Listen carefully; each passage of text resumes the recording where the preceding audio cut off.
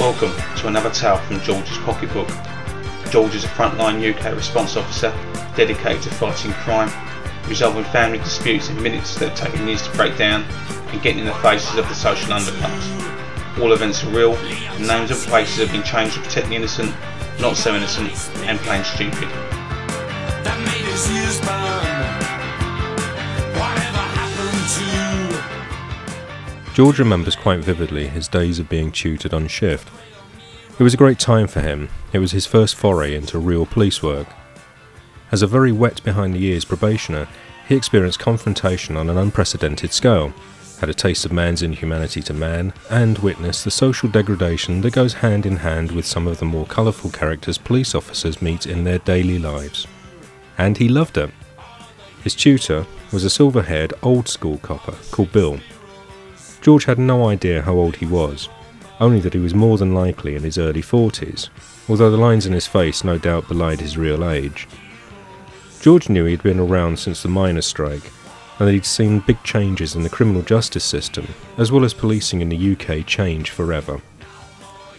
Bill had been a beat officer all of his working life, spent some of his time as a school's liaison officer, and then became a tutor. He used to swing the lamp, furnishing George with tales, most of them touched with some sort of wisdom, in an effort to highlight where he had perhaps gone wrong, or needed some development. Bill was old school. His younger shift colleagues regarded him as a dinosaur, and a bit out of touch, but he had more policing skills in his left little finger than most of them could muster collectively. George had the utmost respect for Bill, and his time with him has stayed with him. He taught him patience and how to use his communication skills to their full advantage. "Who wants to fight when we can just talk?" Bill used to ask.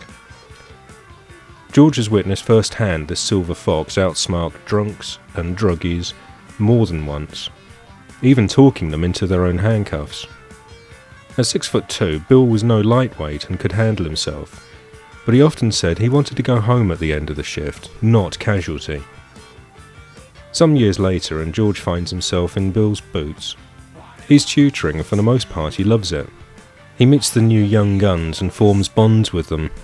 He's genuinely interested in seeing how they develop and likes to be the one to give them their handshake when they reach confirmation. It means a lot to him. So what about Bill? Well, he's still about. His silver hair's now white, and he has a little desk job that keeps him out of the front line. He and George do catch up every now and then, and a while ago he came up to George's office and asked to speak to him. "George," he said, "I haven't got much use for this now, and I'd like you to have it." Bill handed him a small silver key. It was well worn and a bit bent at one end. "It's a key to all the park gates in the area," he muttered. It was a special moment. George didn't know how long Bill had had it, or even if it still worked, but he took it and he thanked him. Of all the probationers Bill had taught, George felt touched that he had chosen him to pass it to. Perhaps it is because Bill saw a little of himself in George, or perhaps just that he was now a tutor. George really didn't know. For the record, the key doesn't work.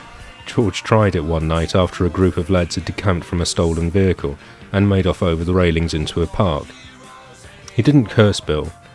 He knew it probably wouldn't work, given that the council changed the locks on all park gates every 5 years.